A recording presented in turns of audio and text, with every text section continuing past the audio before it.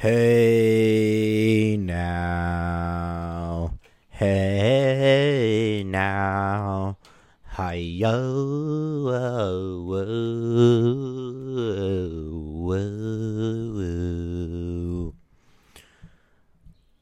Welcome to the Coffee Schmooze, the bi-weekly solo podcast featured as a video on Instagram and as an MP3 streaming on Spotify, Apple, and the other places you may get your podcast material. It's looking to be a scorcher here today, folks. New York City, it's going to be 70 degrees.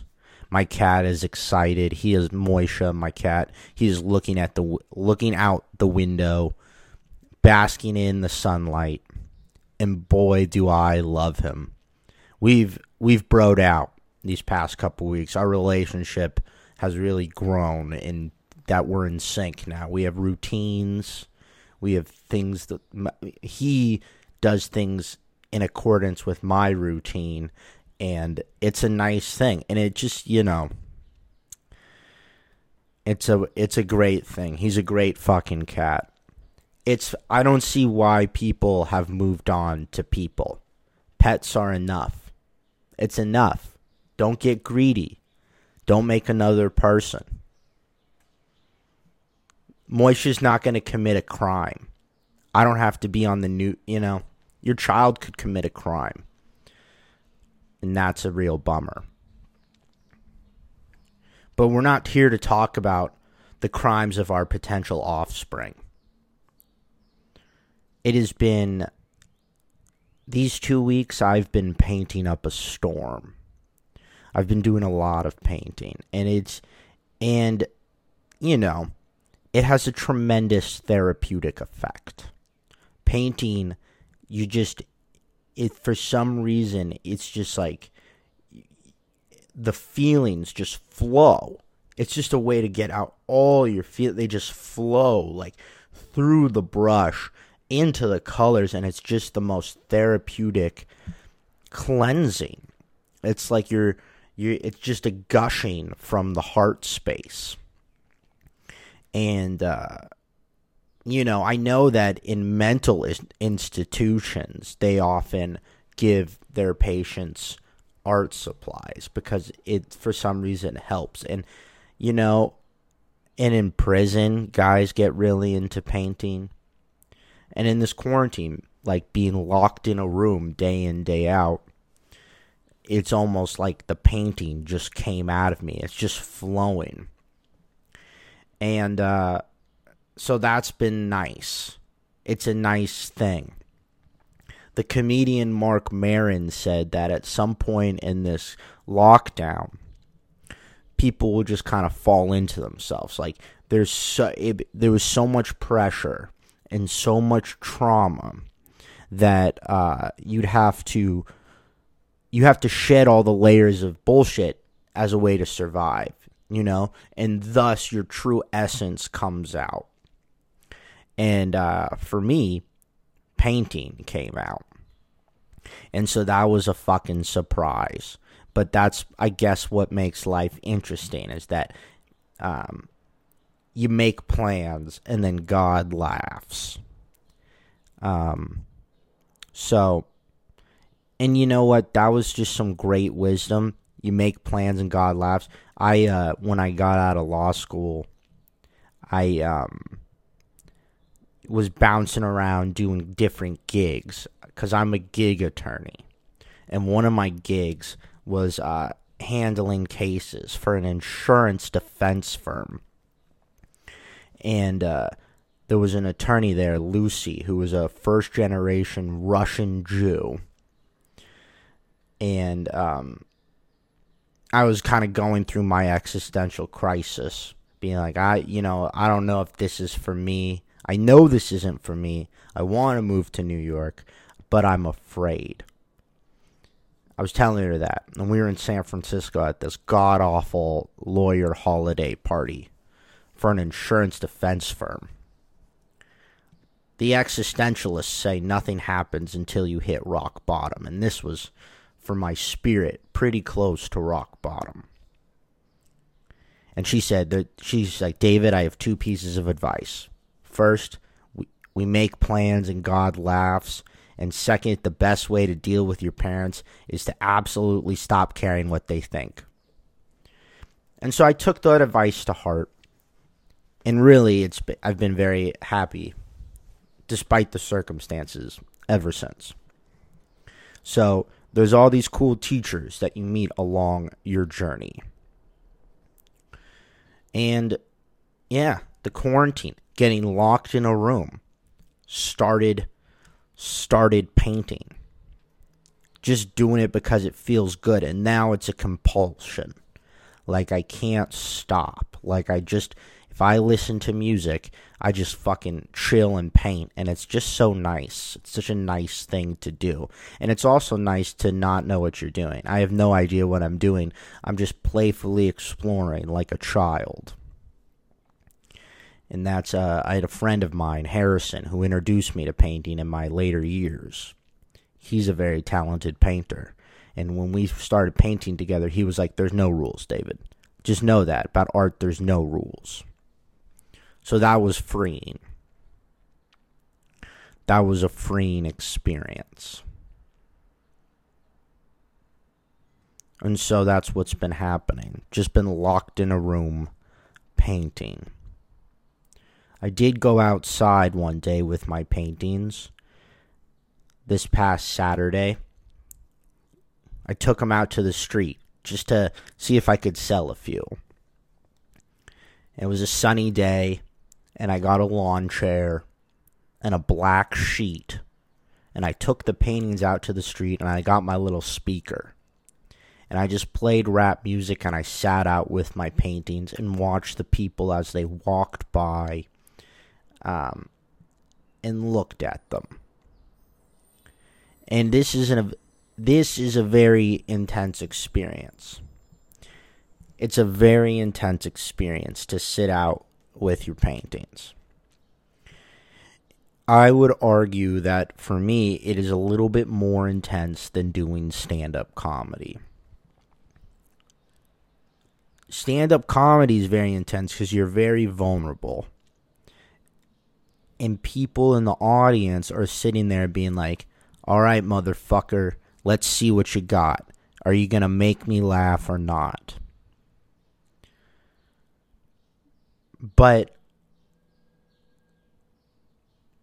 And so you are sincere, but you're hitting from a different angle when you're doing stand-up comedy. I don't know what, it's like you're trying to kill.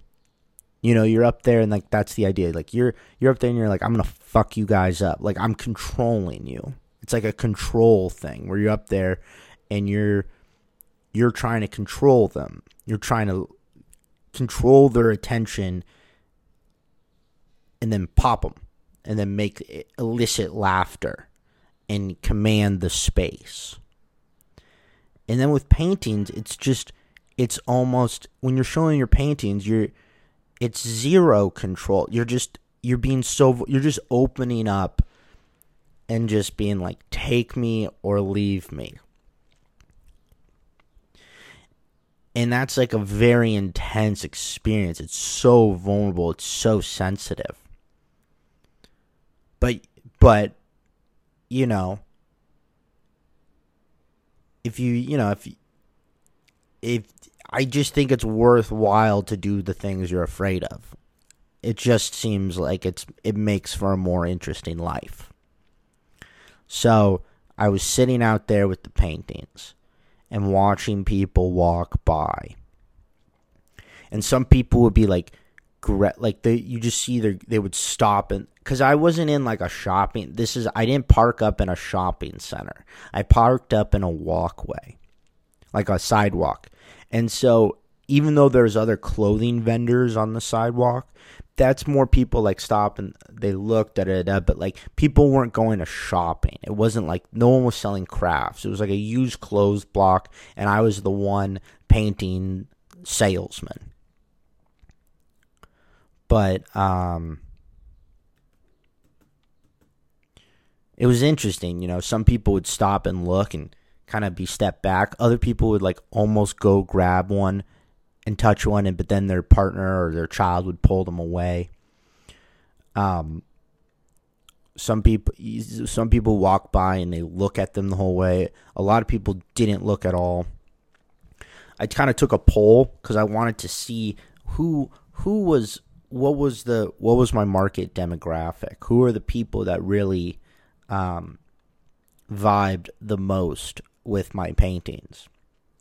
And what I found was the demographic were black people. Black people would stop and look and talk to me about my paintings. That was the most favorable group demographic. And the least favorable were white people. White people generally did not even look at my paintings. Some did, but most would just walk on by. And then Jews and Asians, it was kind of, and Latinos, it was like, that was middle. Some of them liked, some of them didn't. And some white people liked my paintings too. But I guess I noticed when the white man or white woman were just not even paying any attention at all. And I just could not relate to that. I'm like, how do you walk past artwork and not even look? I'm just not built that way. How could you do that? How could you walk somewhere and someone has their art out and you're not going to even look? Like, you're not going to even be interested to live a life like that. I just couldn't imagine. I'm just not wired that way. To not even be interested. Like, I'm not even... How do you even relate to that? That's like someone who works in marketing at a giant tech firm and is like, it's great, I get to go on vacation. Like, I just don't get it. I don't understand it. I just would never... I'm just not wired that way. I can't relate to that. How do you walk past paintings and not look? Even if they're bad... I want to see bad paintings. I'm interested in bad paintings. Or bad music. Or bad any... I just want to... At least it's different. This is something I think a lot about. I think a lot about the difference between the comedian and the audience member. And how, like...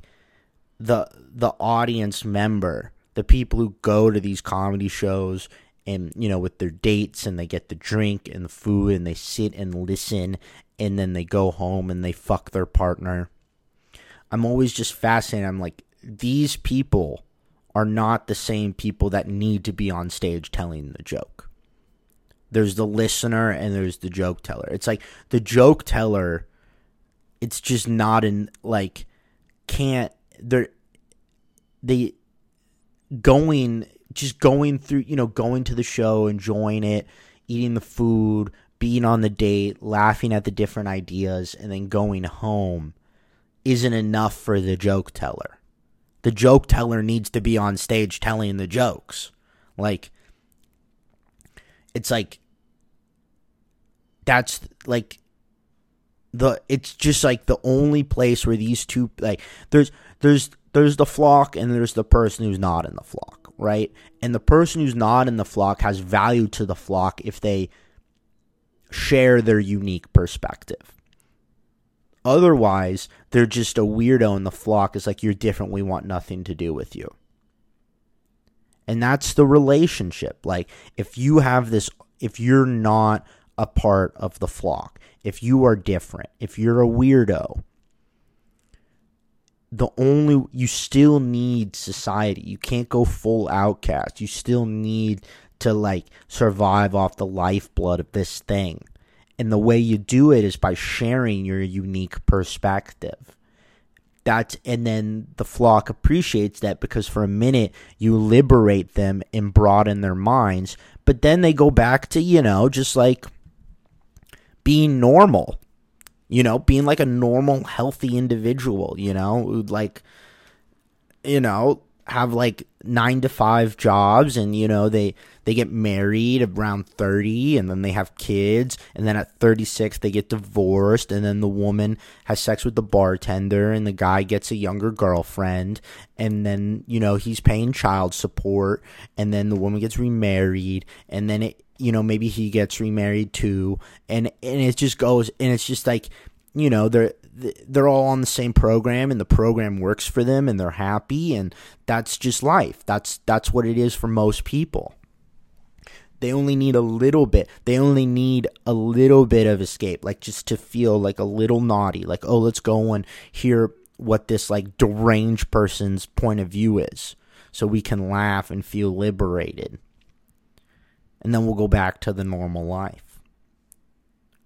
And the crazy people, it's like, the way they can connect is through the attention on stage, and it meets in this moment, and it's fascinating. It's also just fine. It's just okay. And what's amazing is that both these parties wouldn't want to be with the other. Like, the people in the audience don't want to be comedians. I mean, some of them wish. Some of them want to, or like they fantasize, but they don't want to hang out with comedians. They can't hang. It's too dark. And then comedians feel too stifled to, be on the party bus with 20 people going to Sonoma for, a Salesforce afternoon party. There's nothing wrong with it. Everyone's different. This is just what I've been witnessing. So that's been interesting. So I've been doing a lot of comedy. I've been doing a lot of painting. Been selling some paintings, which is nice. Building a website for the paintings. Trying to build up the business, create infrastructure. Because I feel like I enjoy a hang, but like, I've done a lot of hanging in my life. It's been a good hang. It's been a lot of fun. And now it's time to work until I die, and then they cremate me. I've done the hang. The hang is nice, but it's projects till the death of me.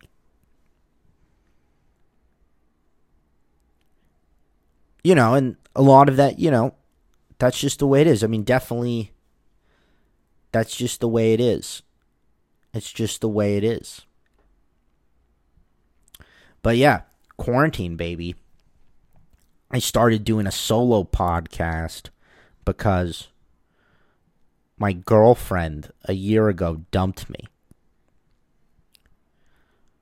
So, talk about turning lemons into lemonade. Started painting because I was in a lockdown.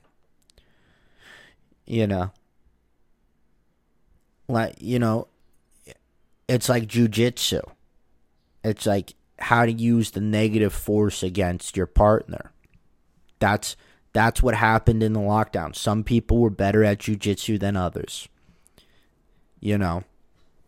Some of them took the situation and warped it to fit themselves. Like water. Other people didn't.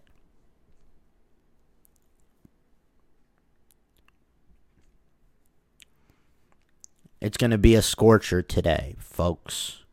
It's going to be 70 degrees. 70 degrees. After this, I'm going to go through the situation of uploading this fucking thing. And then try to keep building. Building a website is so difficult. It stresses me out. I hate the computer. I hate it. I need an assistant. And then, then I'm going to work, do a little family law. I'm writing a motion to the court for a divorce proceeding. And let me tell you, it doesn't make marriage look good.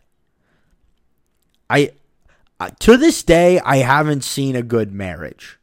I'm just not sold on it. But well, I guess everyone wants to. I don't know. I don't know what the deal is. But I haven't seen it. I haven't seen anyone's where I'm like, that looks fun. I haven't seen it, but I think it's just better than the alternative. I think ultimately it's like better than being single. I have a girlfriend now. I like having girlfriends. It's nice. It's better than being single. Being single is a lot of work. It's a lot of work. It's a lot of shallow time. So that's why you get out of it. And you build a partnership and you go deeper, blah, blah, blah. And then you fuck up the next generation. But then you love them. Blah, blah, blah.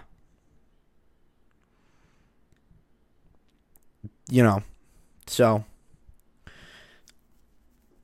I apologize if this podcast was a little morose. Not much external events have happened in my life. It's rather internal. And I hope it was enjoyable to listen to.